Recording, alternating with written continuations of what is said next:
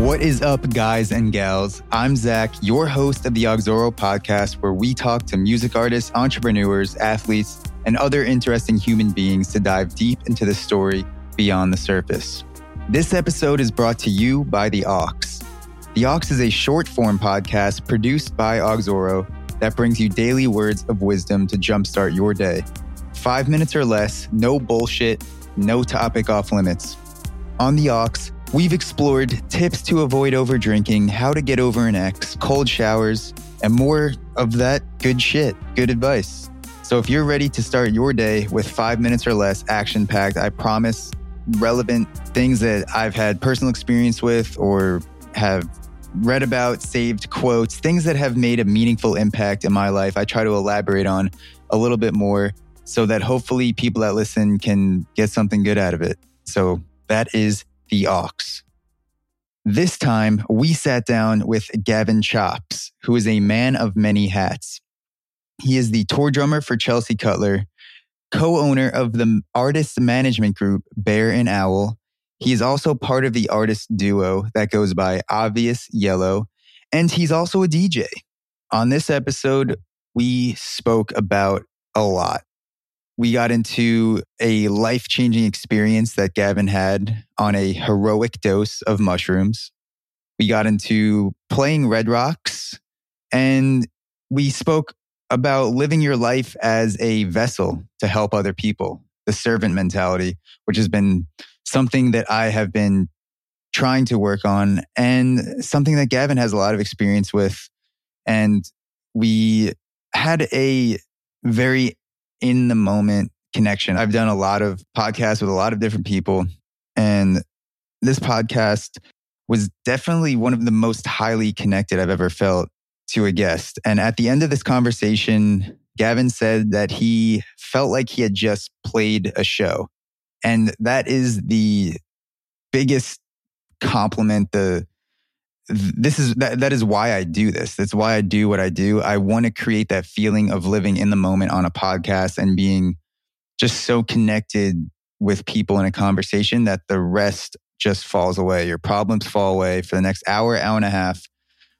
We are just going to talk in the moment. And that's what happened. And I'm grateful for Gavin for providing the massive energy.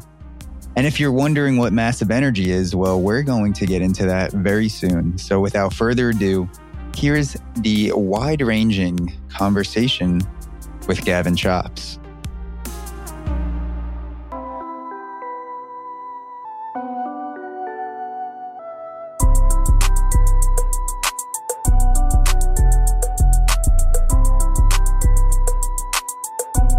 Levels are good. Cool. All right. Gavin. What's up?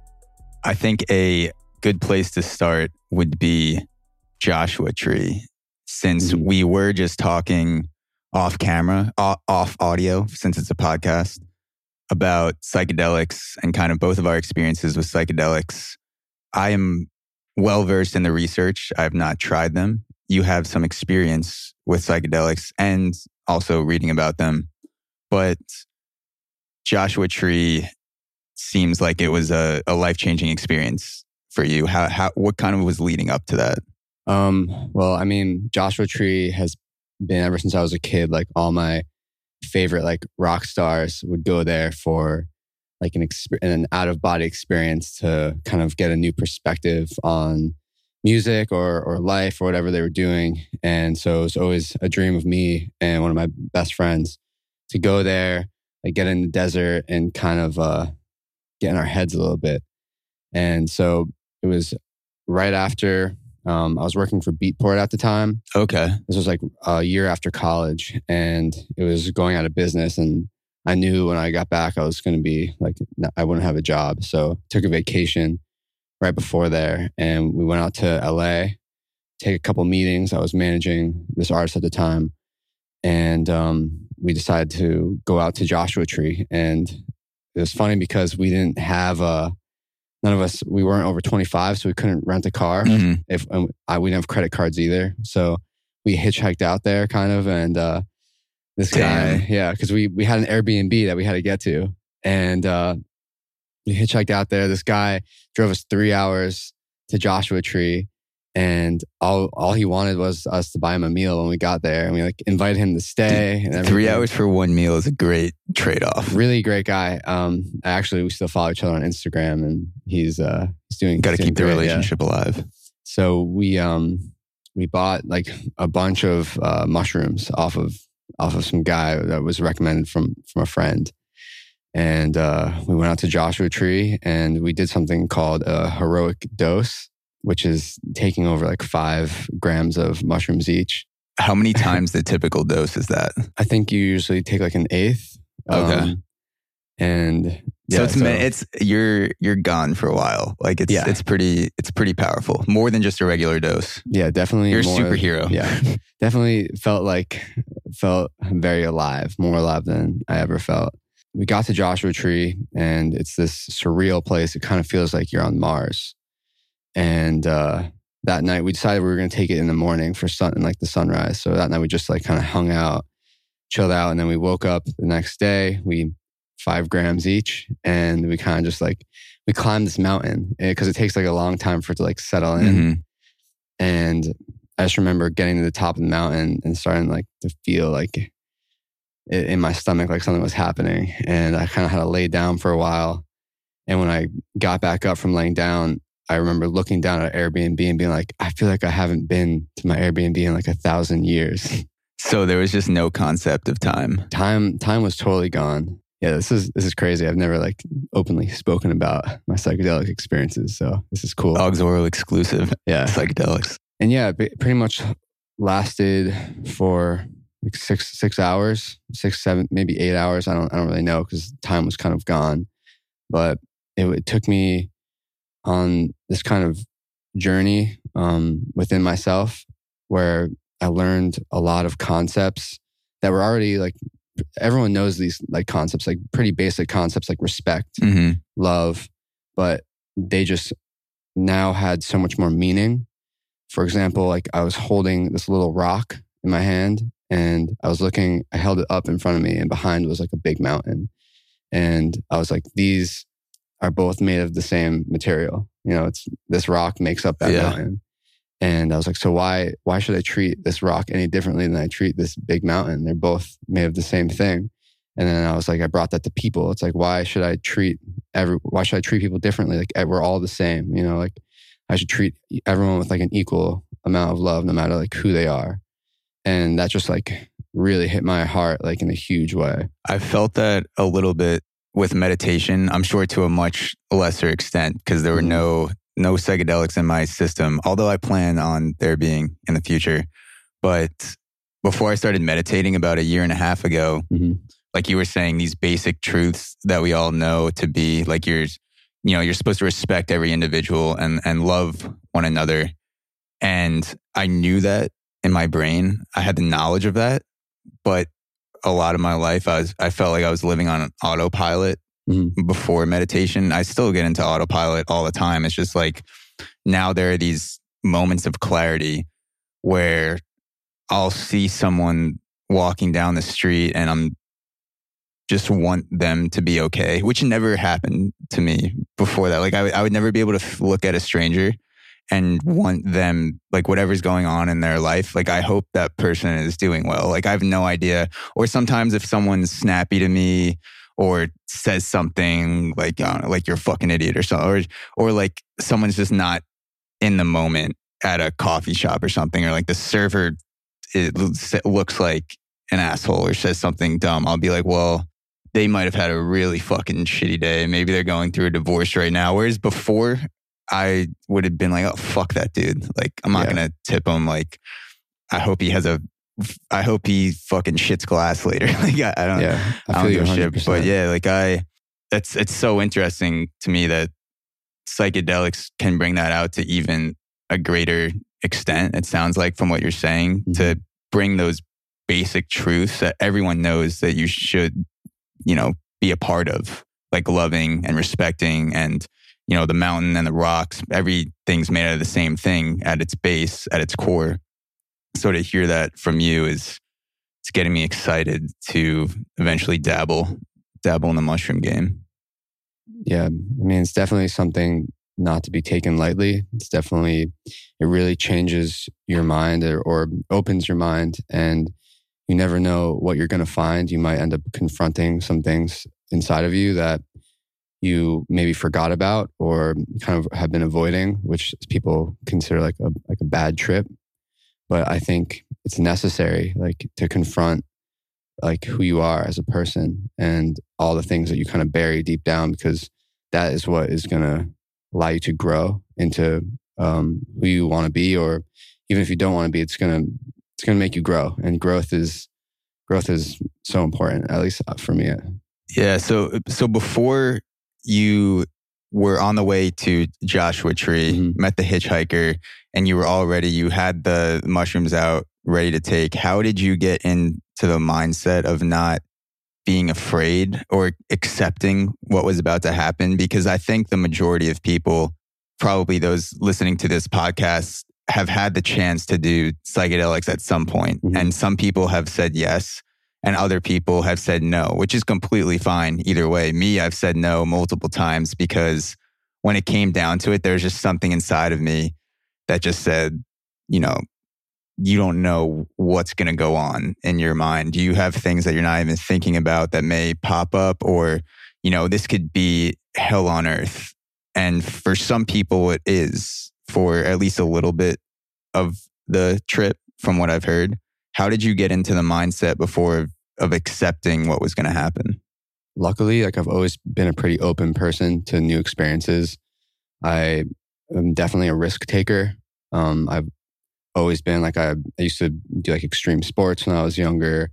What type of sports? I used to like do like freestyle skiing. I have a half pipe at the house I grew up at. So it was like skating and anything where I was able to like injure myself. I broke a bone like every year of my life till I was like 18. Wow. So I was always open to like, not necessarily pain, but I was okay like accepting things that I might not be comfortable with. And I was always playing music too. So being in front of people, I don't know, I've always been super open to new experiences. So when it came to psychedelics, it was like, yeah, sure. Like, let's try this and see what happens, Yeah. It's the experiences in my life that make me who I am today. And so I want to try everything. Like, there's definitely things that I don't want to do, but things that could have a possible positive outcome or something that could teach me about myself, which is what I knew about psychedelics, is that a lot of people like learn about themselves in ways that they never thought possible. So that really interests me. It seems like there could be a connection between the extreme sports and the psychedelics, because I snowboard a little bit, 20, 30 days a year, but I've never done the actual freestyle competitions or done big air, anything like that. But there is an aspect just from the audience point of view where you just have to let go, and whatever happens, happens. You're going at a speed where if something goes wrong, you're going to fuck yourself up. Yeah. And a lot of guys and girls do. So me just hearing that, the freestyle skiing, extreme sports, and then the openness to psychedelics, there does seem like there's a connection between when the time comes, like whatever happens, happens. I've prepared for this. However, the preparation differs between sports, drumming, taking a dose of mushrooms. You've done the preparation and now just fucking do it. Yeah. I mean, it's been like a saying that me and my friends have said since like high school. It's just like, send it, just do it. And it's been like a motto. I mean, it takes different versions. It's not really a mature thing to be in like a business meeting and be like, yo, let's send it. Or like, it's not always applicable. You should try it. Let's fucking send it.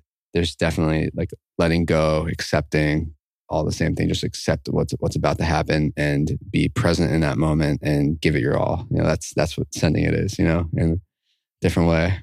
That would be funny to watch a business meeting with the guys in your crew, and then you're meeting with someone else who has no idea what you guys are about. And then before the business meeting starts, you're just like, let's fucking send it. And you just like sit down. You're just like, oh, what's going on? Like, let's discuss the meeting, the matters at hand. There's a dude that I went back and forth with when I used to write for a publication in Richmond. I went to school in the University of Richmond, and he's a professional kayaker. and his name is Bren Orton, and he says the same thing. That was the first time that I ever heard someone say send it, because we had talked back and forth on the phone, and when he goes down a waterfall, he's just like, yeah, just fucking send it. Like, I just make sure my line's good, and then after that, there's not much you can do. You just fucking send it. And I was like, that's sick. Yeah, definitely. I feel like it definitely stems from like the extreme sports world. Yeah, I was going to say another extreme sports thing. Yeah. It's like, it's just huge in that culture. Because like, say like there's a jump ahead of you, and like it's really hard to gauge when you're at the top of like where you're about to drop in before you hit the jump, like how much speed you need. And it's always the first person who goes over where once he goes over, you can kind of see how fast he went.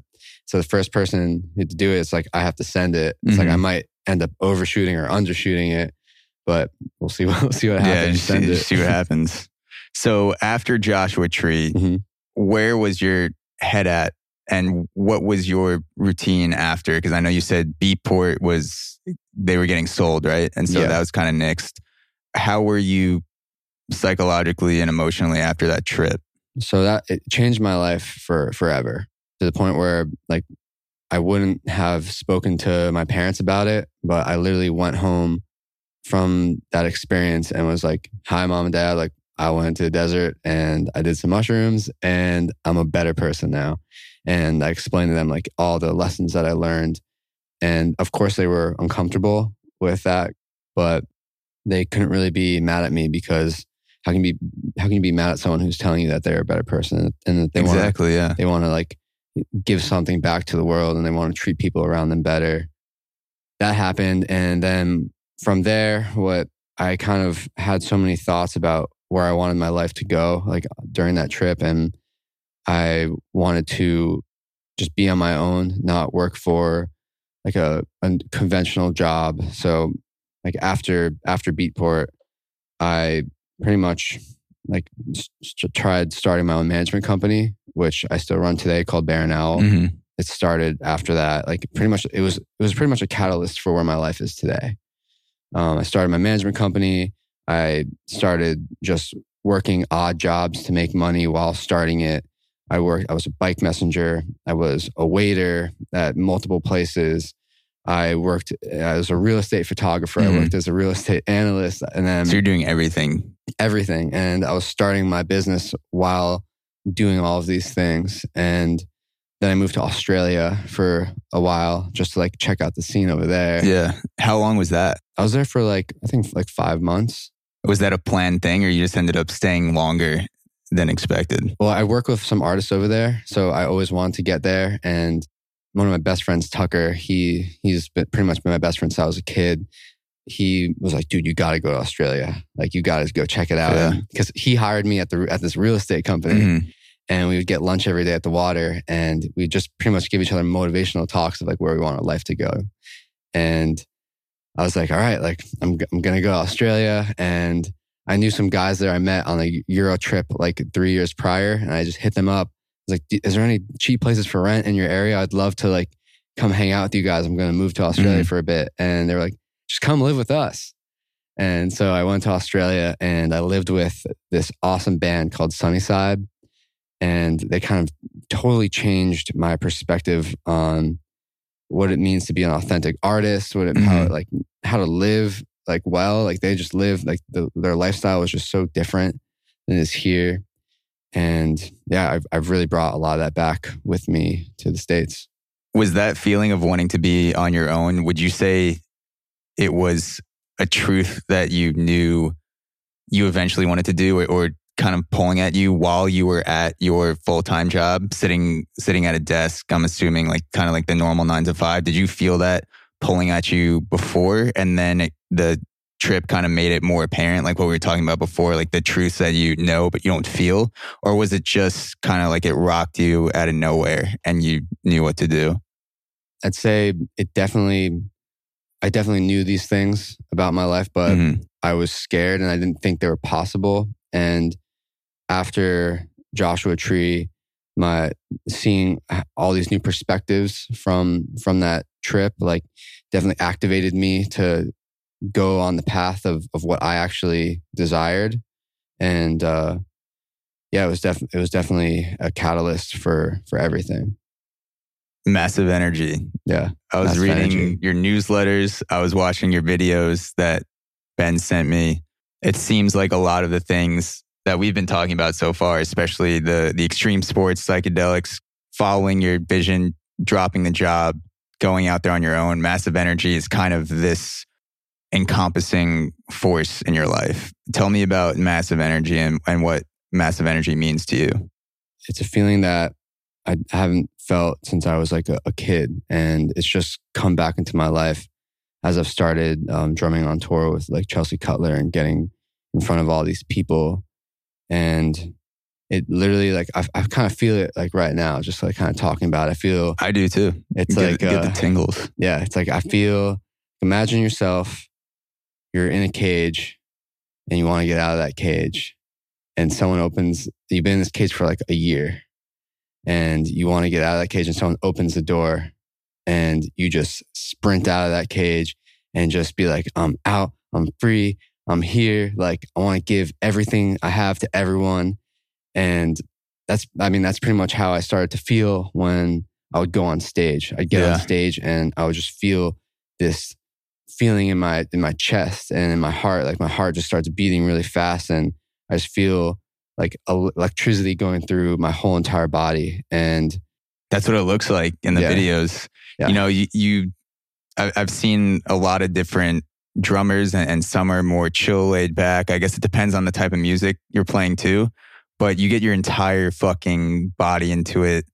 Like, you look like you're losing your mind on stage. And this is only on video. I know I'll eventually see you play in person, but to me, that was like a glimpse of massive energy, and to sustain that for a whole show is incredible. You should have your tour manager lock you in a cage before the show, or just like strap you to a chair, just like ready to go. They actually started like my tour manager, Manny, and JT, the keyboardist. They pretend like to open like a door before I run up there, and I just run backstage. I run on stage. Yeah, so that gets me pretty amped up. Yeah, I mean, I just watched the Travis Scott documentary. Yeah, I just watched that last weekend.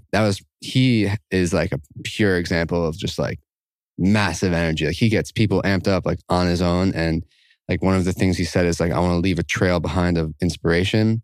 And I think inspiration a lot of time doesn't come through words; it comes through action. Mm-hmm. So when I'm on my drum set, there's all these people watching me.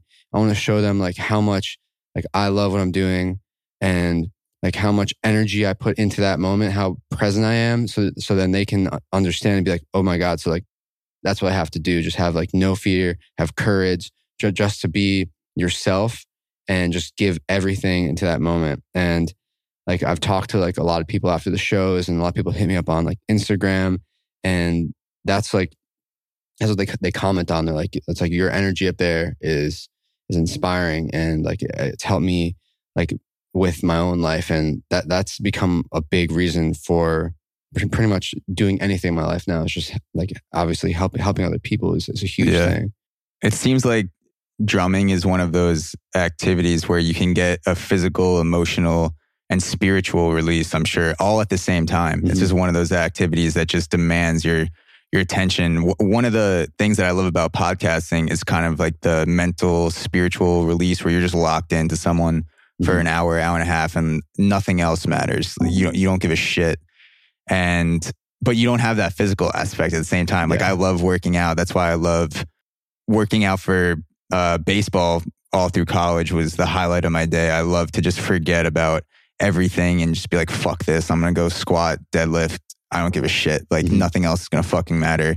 And so podcasting is the first time I felt that mentally and emotionally too, like kind of mimicking that feeling before I go into a game, where it's like you're jogging out of the bullpen and you could fuck everything up. Like, you could have a terrible performance, but whatever. Like, I fucking prepared for it. So we'll see what happens. But you're getting all three of those at once, because you're having the physical aspect, the emotional aspect, spiritual aspect for an hour straight. And I'm sure that takes so much out of you to sustain.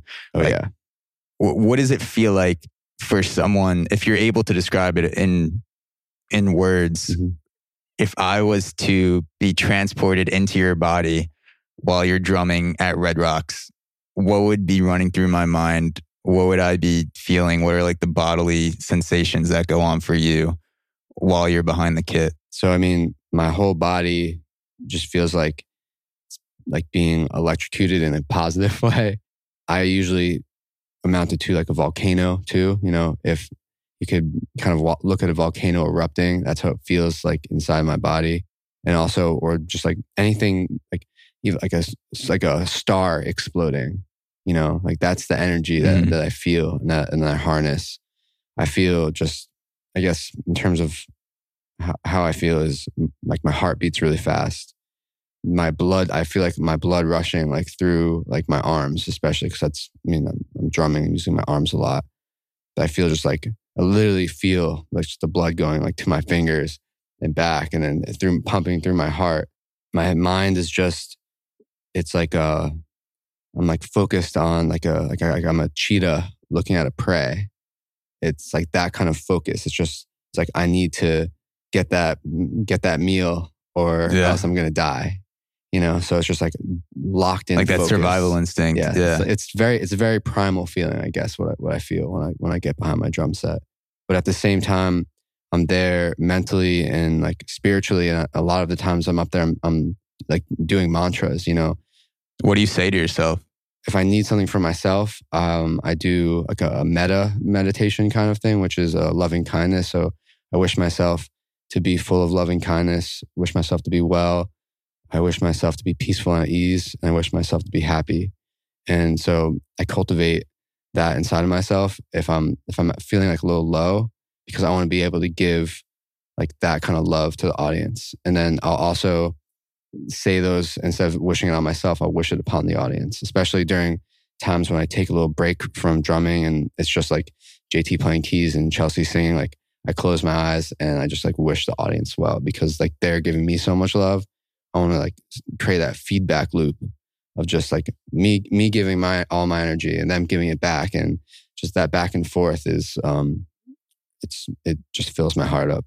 I feel like that's a common thread between a lot of high performers, regardless of the industry. People that are the best at what they do, they have the servant mentality, even though they're in very powerful positions where if they wanted to be an asshole, they could, or if they wanted to have a certain mentality where it's like, I'm all out for me, and they could do that. No one would say shit. But just listening to some other people speak that I look up to and admire, and obviously I'm getting the same vibes from you right now, wishing the audience well and kind of being there for other people. The servant mentality is so powerful, where you're just saying like, how can I be the person that can help you have the best experience possible? Like, how can I curate the absolute best experience for everyone who's here with me right now for the next hour? Like after that, I'll crash, like whatever happens. But like right now, like how can I serve you? And I feel like that's pretty powerful. Yeah. I mean, I'm so beyond grateful to be doing this, because I never expected this. Like drumming was always something that I loved. And I honestly some people don't even know that I drum until now, seeing me play with Chelsea. Like a lot of friends and acquaintances, especially in like college, like I really didn't drum that much in college. And when I did, it was for myself. I didn't really talk about it. And drumming came back into my life when I moved to Brooklyn, and I brought my drum set to Brooklyn. I was able to play all the time. And it was just like when chance met, like, and preparedness met this opportunity of just going to go play with Chelsea and getting in front of these crowds. Like I'm so grateful to be able to play for all these people, because I never expected any of this. And like, I want to give them everything. And I want to serve them however I can. How did you link up with Chelsea Cutler and her crew? So my business partner at Bear and Owl, the management company I run, was interning with her management company, and their drummer at the time, he was taking some other gigs. And so I went and I got asked to sub on a couple shows. And for Chelsea? And at the time I was working at another corporate job doing music distribution for this awesome company called Fuga. Okay. And this is based out of New York? They have a satellite office here, but they're an Amsterdam-based company. Okay. And I was running all their pitches for America. And Gotcha. it was a sick job. Yeah, because you're literally pitching music, it sounds like, to whoever, Apple, Spotify, the guys you were working with. Yeah, and I love talking about music, so it was just like ideal. If I was to be in the corporate world, like that was a job that like I was also really grateful to have. But I took vacation days from that job to do like a mini tour, and then a month later the same thing happened again. So I took a couple more days, and then right before, like pretty much 2 days before her first sold out headline tour, I got a call, and they were like, the drummer, her drummer can't do the tour anymore, and you're the only other guy who knows the music. And Damn. so I had to make a leap of faith decision. Like, this is a day before the tour starts? Yeah. And you're working full time for Fuga. And it was one of the most scary feelings ever. I mean, I wasn't either way, like I was going to be fine, but it was like, do I go and follow my dreams of being a drummer, or do I continue my life in the business world, like getting a salary, being like really comfortable? Like it's a very comfortable lifestyle, like going off. I didn't know what was going to happen after those 5 weeks of tour. Like anything like could have happened, but Chelsea's career is doing really well, and we've just been nonstop touring. So it's been really healthy for now. But I don't know. I called like all my best friends. I called my parents. I called my lawyer. Like within like 1 hour, I was like, do I do this? 90% of people are like, do it. Like this is what you've always wanted. So I committed. Who said no?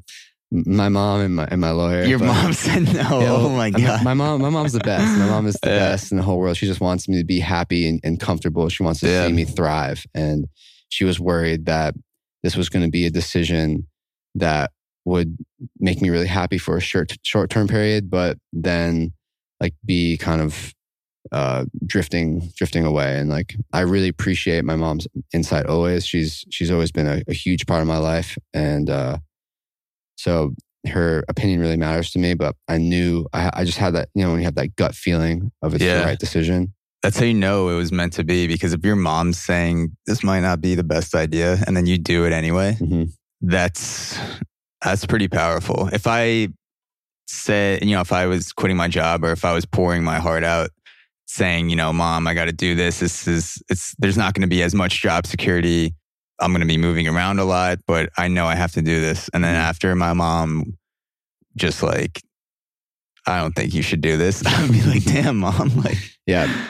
And you had one day too. So it's kind of like a concentrated dose of a process. Like if people are going to leave their full-time jobs for another pursuit, whatever it is, for you it was being a tour drummer for Chelsea Cutler, you usually have a week or month period, something along those lines, to kind of go through calmly. All right, this is the pros, these are the cons, this is everyone in my life I care about, I'm going to talk to. I'm going to have, a week to just sit on this and think about it and see if anything comes to me. But you had 24 hours to kind of go through a concentrated dose of leaping off the cliff. That's crazy. It was a very crazy feeling. I was literally in like a fetal position for a while. Like I'm not gonna lie. Like I was in my bed just I would be too. I'd just be like, fuck, I guess I'm just gonna do this. But I mean, I learned so much. A lot of my life, good decisions, bad decisions, good times, bad times. I've always had the perspective of what am I learning from this experience? So it's like I always think everything is for the good. There was a story that was told me. It was like a children's story when I was like 13. I don't remember the story at all, but I just know I remember the motto, the ending of the story was everything is for the good, as long as you can find the value in it. And so that's how I've led a lot of my life. And so I was like, okay, like if this ends poorly, if this doesn't do well, like I know I'm going to learn something out of it. There's always a lesson in everything. There's always a lesson from everybody around you, whether it's good or bad. Like just find the value in it and apply it to your life, and like it's just gonna help you. Yeah.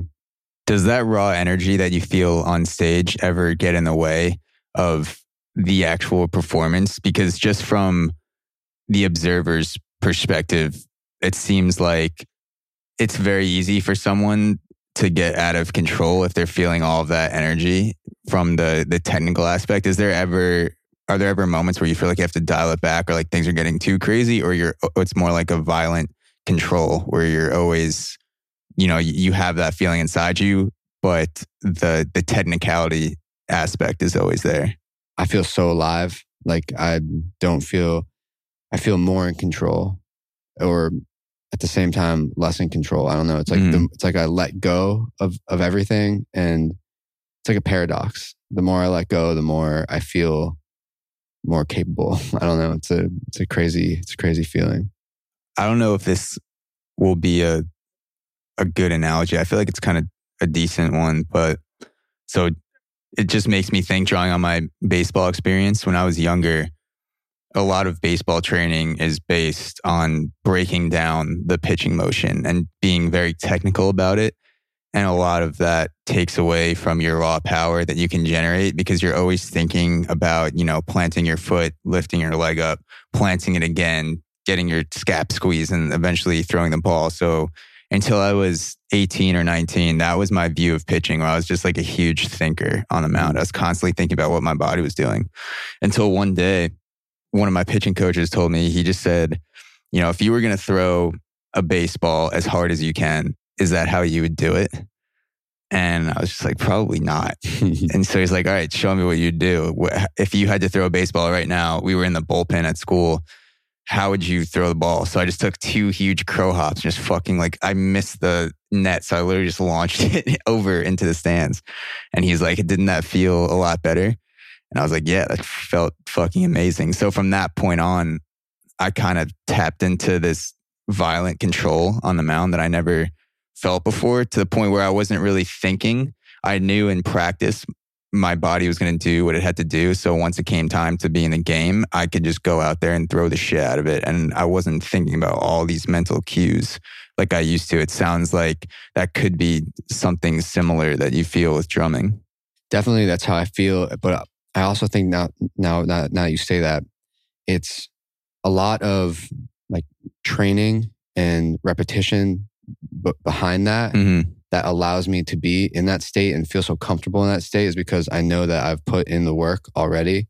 Like every day I sit at home in front of a practice pad or on my drum set, and I'll put a timer on, and I'll just put it like the fastest BPM I can, and just practice with one hand at a time until like I can't move my arms anymore. So it's like when you put in that time and all the training, it's like you feel comfortable when it's time to perform, that when you unleash that energy, your body's going to do the right thing and your mind's going to do the right thing because you've done it so many times.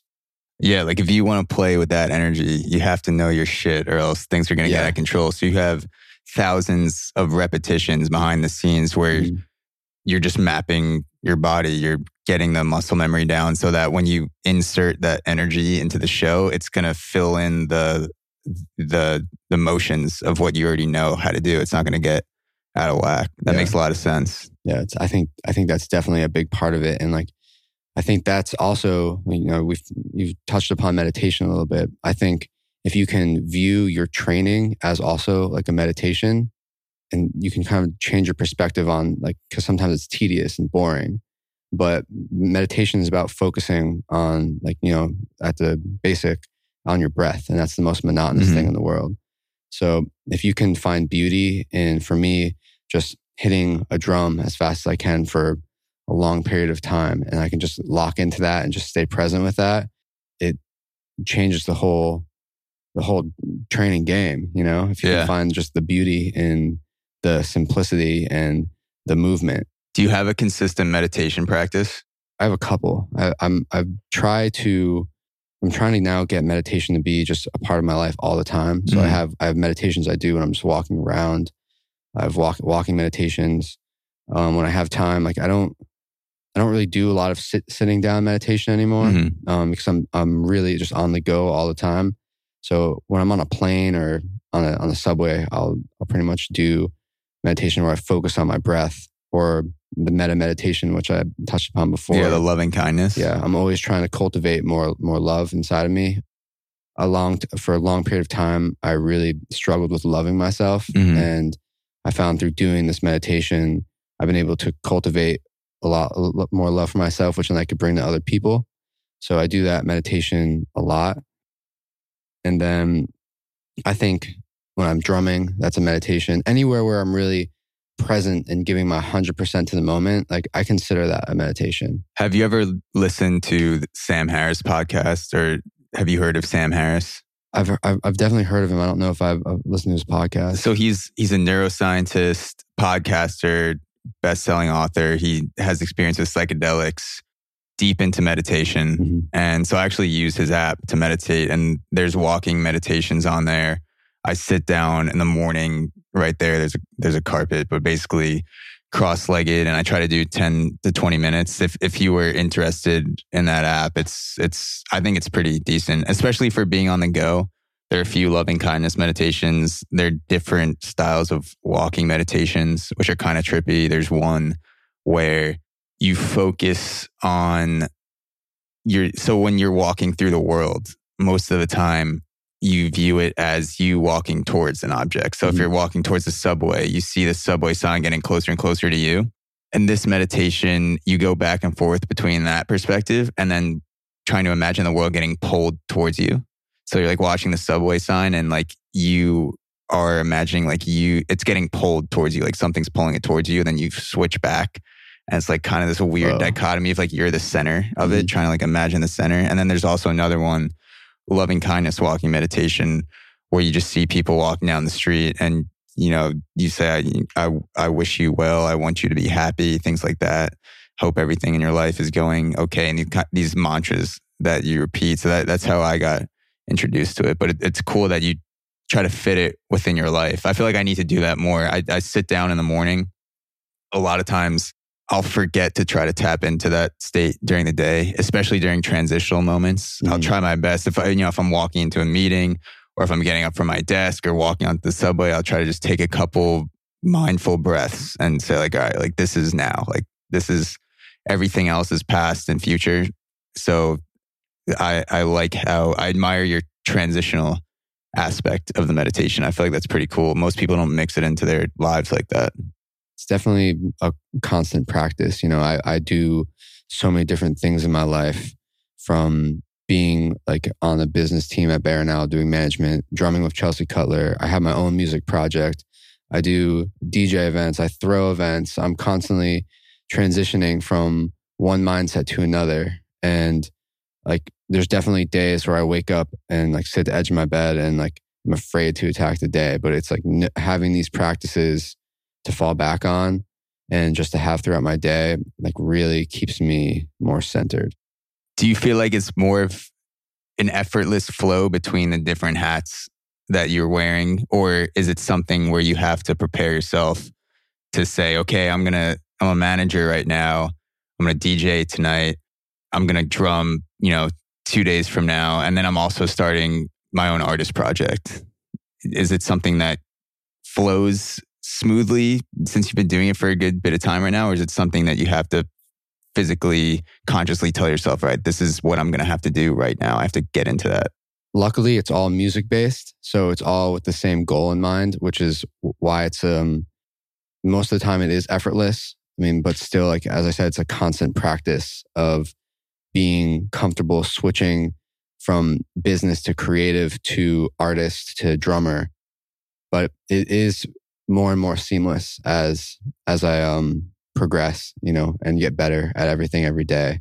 I'm able to, like when I'm on tour, like during the day, like I'm in manager mode. I'm on my computer, and then I will switch into drumming mode. But it also helps my management company because I learn so many things about live show that I then bring back to the artists that I work with, and then like I learn things from the artists that I work with that I bring into my own artist project. And so like everything, it all becomes just one thing. Kind of like a cycle of feeding from different aspects of your life. Yeah. Everything I do in my life helps every other part of my life. So tell me about Bear and Owl a little bit. I was listening to you talk about it on the Music Business podcast.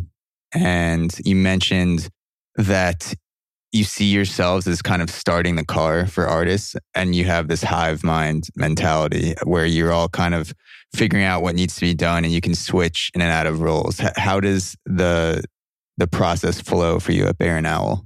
So me and my business partner, Theo, we started it about 3 years ago. I met him. I was DJing a party in Philadelphia and he was managing an act, which one of the people in that act was pretty much the catalyst for Baron Owl. He goes by Hazy Eyes. And he was like, I hit him up on the side, and Theo was already working with him. Mm-hmm. And he was like, you guys need to like come together. And so that's how Baron Owl started. Then we added on our other partners, Sky and Jet, who brought a lot to the company that me and Theo didn't have. And when we started like our Slack channel, I made it very clear that I wanted to run this company off of full transparency. Because this is art, it's subjective. We're all going to have our own opinions on sounds, on creative, on business strategy.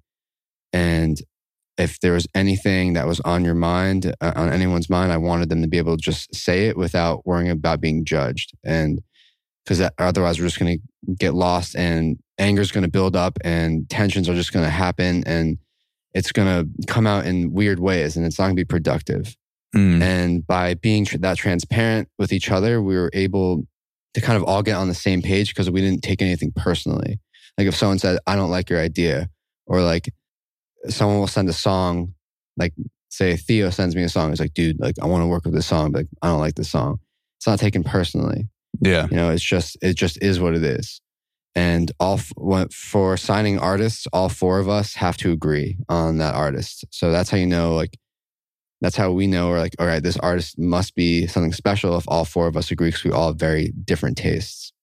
And we all do have different specialties. Like I definitely work more on the creative side, working with the music, working with the live, and also as just kind of like a guide for my artists. Like they call me and we kind of discuss more personal issues, because I try, my biggest thing is I try to help artists figure out who they are more so they can express the most authentic version of themselves through their music. So whatever they're going through, like I want to be able to listen and not feel like they're being judged on their own issues, so they can channel that into their music. So that's what I focus on mostly, but all four of us are always available at some point. We're all awake. We're like 24 on hours. call for the artists. Yeah. And we all have the same information for our artists. Mm-hmm. So no matter who answers the question, like it's gonna be answered, and it's very different. Like we don't have roles. Like there's no roles, just four partners. And like I said, I mostly work on creative, and everyone else has like their different specialties, but together we work as one single unit. Yeah, transparency is key. Yeah, and it's hard to do, but it also saves time. It's more efficient because if you're worrying about someone's feelings, how they're going to take something, then you have to monitor your speech in a way that they're going to respond to it. So you have to say, okay, I'm dealing with this guy or girl now. I know that I can't be upfront with them. So to get them to do what I want them to do, I have to manipulate my speech to make it appear to them in a way that's going to make them want to do it, instead of just being like, I think this sucks, let's look at someone else, or you're not doing this the way it needs to be done.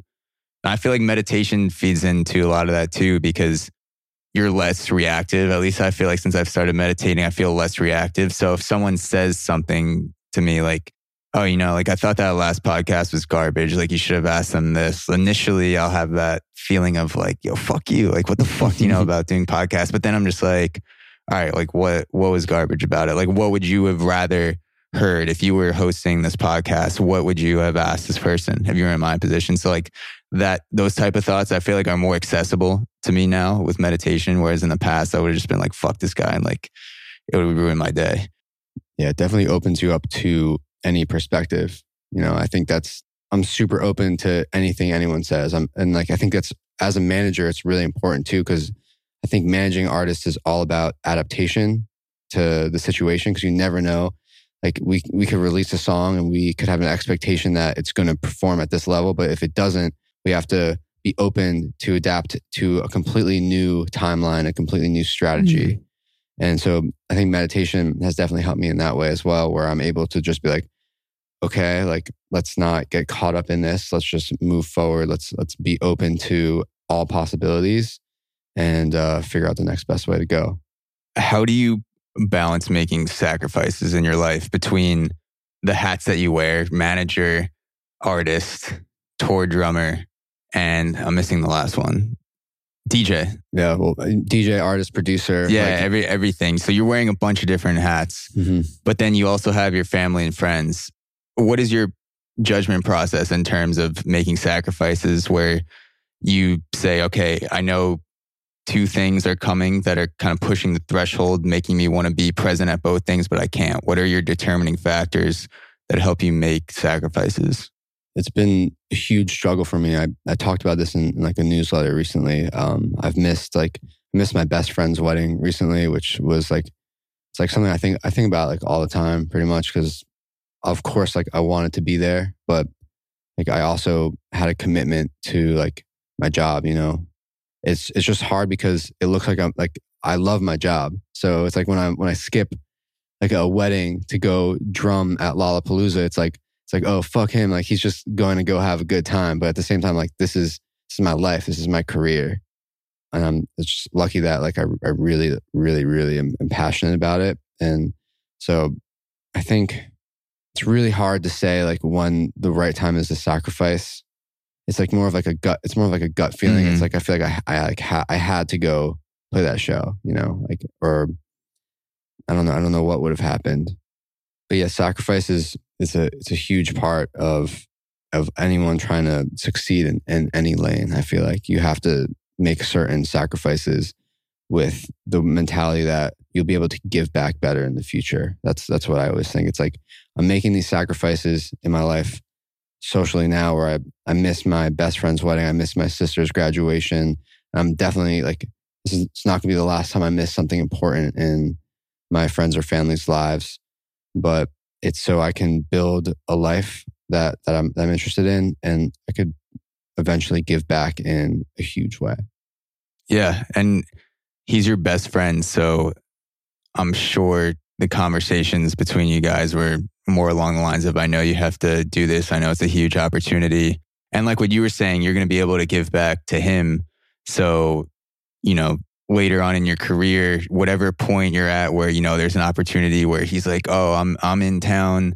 What are you doing tonight? And you're just like, oh, do you want to come see me drum at Red Rocks or Madison Square Garden, wherever? Like that may not have happened if you skipped the show or you had to do something else for management, whatever it may be. That show might have kept you on a path that is going to pay infinite returns and dividends in the future that you may not be able to foresee. And it's also like not even just giving back to that one person, but like how many people am I affecting like in the world? Like I want to leave a trail of inspiration, you know, as like Travis Scott said in his documentary. And like I want to affect as many people as I can to feel, I want people to feel how I feel, to be able to change their perspective on their conventional way of life and live the life that they really want to like take, you know, like make those choices. And I want to be able to show that to as many people as possible. And so that also comes into play, you know, like playing in front of all these people, like at Lollapalooza, it's like I'm able to express myself, express my perspective of the world through my drumming and hopefully inspire people to maybe take a leap into something that they never expected to do. For sure. How do you balance the dichotomy between your own experience behind the drums? So it's Gavin chops behind the drums and you're trying to make an impact on as many people, but it's also part of the Chelsea Cutler experience. Like anyone from the tour manager to the drummer, keyboardist, Chelsea, anyone who touches that show is part of the Chelsea Cutler experience. Yeah. How do you balance I guess, I don't know if energy is the right word, but the differences between the individual energy of you wanting to put on the best show as possible, but then also maintaining the energy of the show and making sure like it's still the Chelsea Cutler experience? Yeah. I mean, I play like my main person I play for is Chelsea. You know, like I play for her. So her show is the best possible show it can be. And I want to be an energy source for her when, say, like she's having a bad day or she's maybe a little tired, for her to be able to like turn around and see me on the drums, like giving my all, to like be like, okay, cool. Like now I'm fired up. You know, I want to be an energy source for her as well. You know, and the more energetic I am, you know, the crowd loves it. You know, so I try to only add. It's never in my mind to like take over a show. You know, it's like I just want to add, just like kick her off the front of the stage and start. Yeah, no, not at all. It's like I want to make her show the best show that there is in the whole entire world. So I have a quote from one of your recent newsletters, and this is going off of Obvious Yellow, the project that you and JT, the keyboardist for Chelsea Cutler, are starting up. So Obvious Yellow, you said that JT has been a huge inspiration for me. Watching him interact with people has influenced a huge cognitive shift in how I interact with others. He is genuinely curious to learn and views everyone around him as a teacher. That's pretty powerful. What made you, besides the obvious, it sounds like, you know, knowing that about anyone, you would want to start someone with that type of attitude. What made you and JT want to link up with each other and start Obvious Yellow? It was crazy. Like I met JT like a couple years ago. I was visiting my brother at college, like right when I got back from Australia. And JT happened to be his roommate. And we had like a crazy night and we were back in the apartment and I ended up in JT's room and he was all these keyboards and he was just jamming on the keyboards and he was so good. And it's got that massive energy. Yeah, I guess so. But then 2 years later, Chelsea, got that Travis Scott energy. Yeah.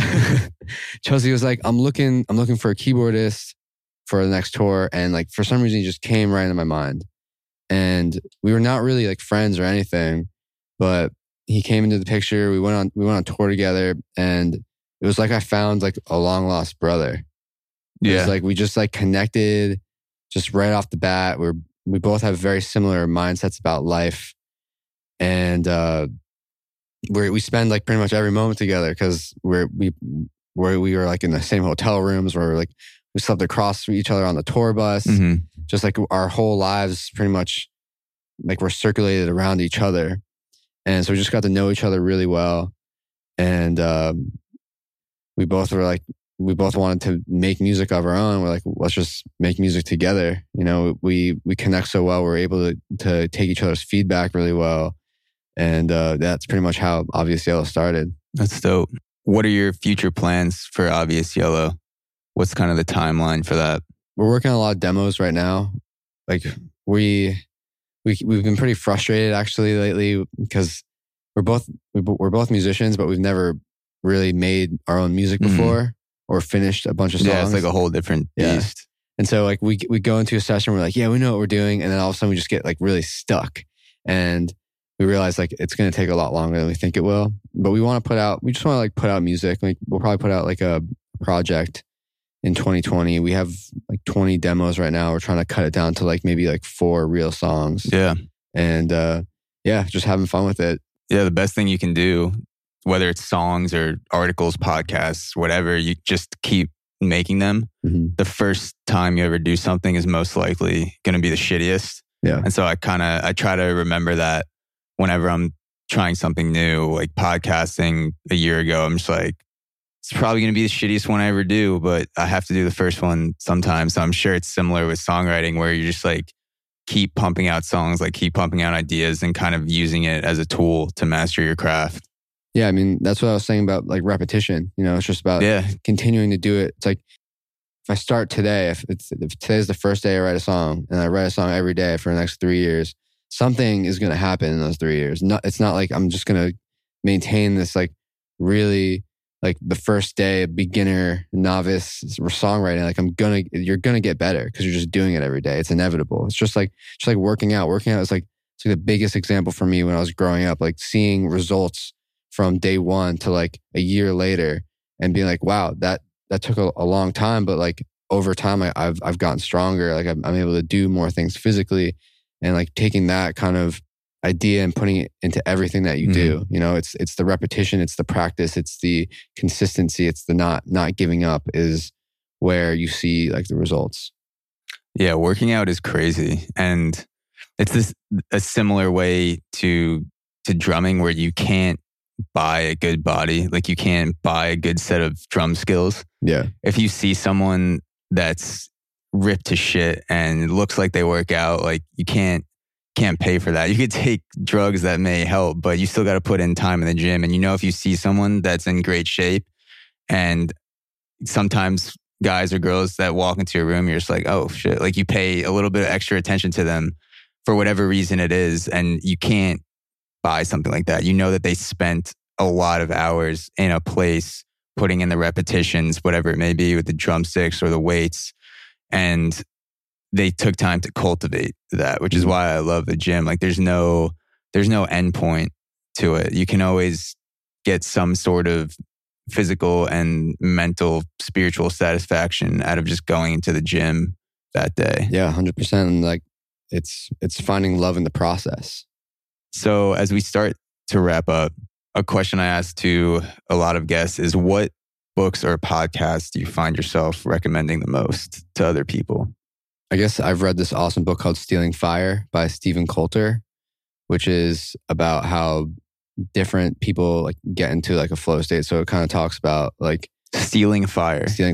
Yeah, it's really, really cool. I got to check that out. It talks about like Navy SEALs and how they get into like their like combat mode and like total focus. And then it talks about Silicon Valley guys like doing experimenting with like microdosing. Yeah. And it talks about monks and meditation and like how it brings like all together, and it's really cool.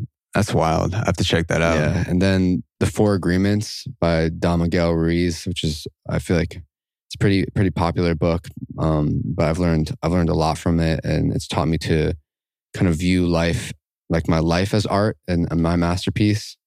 And it kind of like, that's something I want to inspire in a lot of people. His message of like, if you don't think you're creative, you're an idiot, because your whole life is art. Your life, every decision you make is another brushstroke. That's pretty much what he says. And so if you can view your life as art, everything has more meaning and it's just more beautiful. Stealing Fire and The Four Agreements. Yeah. I just have a running list on my notes app that just keeps getting bigger and bigger. So I gotta add those, check those out. Yeah, they're pretty good books. So I thought a good way to end off is, I believe I'm taking this quote from your newsletter. It's either the newsletter or the Music Business Podcast, but you said, "Catch my eyes during a show and you will see my soul." Mm-hmm. That stood out to me. So I hope if you are listening to this podcast right now, you are hearing Gavin's soul through the AirPods, headphones, wherever you're listening to it. I know I definitely am feeling that right now. So I hope anyone listening out there is hearing your soul, will eventually see it in person, which I plan to do. I can't fucking wait until I see you guys on stage. And again, thank you for taking the time to sit down. I really do appreciate it, knowing that you're doing 17 different things right now. I appreciate you taking the time out to do this. I'm super honored to be here. You know, you interviewed some people that are way, way cooler than me. So like, no, dude, everyone's cool. Everyone's cool in their own way. I think the difference is that some people just have more people that know that they're cool. Mm-hmm. But everyone I've talked to is cool. They have their own spectrum. So, yeah. Well, thank you so much for this moment. It's been very awesome. Of course. All right. We're out. Thank you for listening to this episode with Gavin Chops. You can find everything that he does, his website, his Instagram, in the description of this podcast. Also, if you have 8 seconds free, we would really appreciate, if you love this podcast, to go rate us on the iTunes store. And this isn't just to boost my ego. It actually helps us appear higher in searches, which means that more people can find out about us. So if you hit us with a quick 5-star rating, subscribe, leave a comment on iTunes, Spotify, wherever you're listening to this, it really does help us get the word out there. We are a completely independent podcast, and we rely on you guys, the listeners, for support. And we are grateful for every single ounce of support we have gotten so far. I read every DM, Twitter message, email, and I try to get back to everybody. And I think I've been pretty good about that. If I haven't gotten back to you, keep bothering me. I'm sorry if I missed that. And yeah, thank you for all of the support. Even if you haven't subscribed, even if you haven't rated us, fuck it, whatever. You're listening to this right now, well, which means you're part of the journey. So thank you for tuning in to Auxoro, and I'll see you guys next time.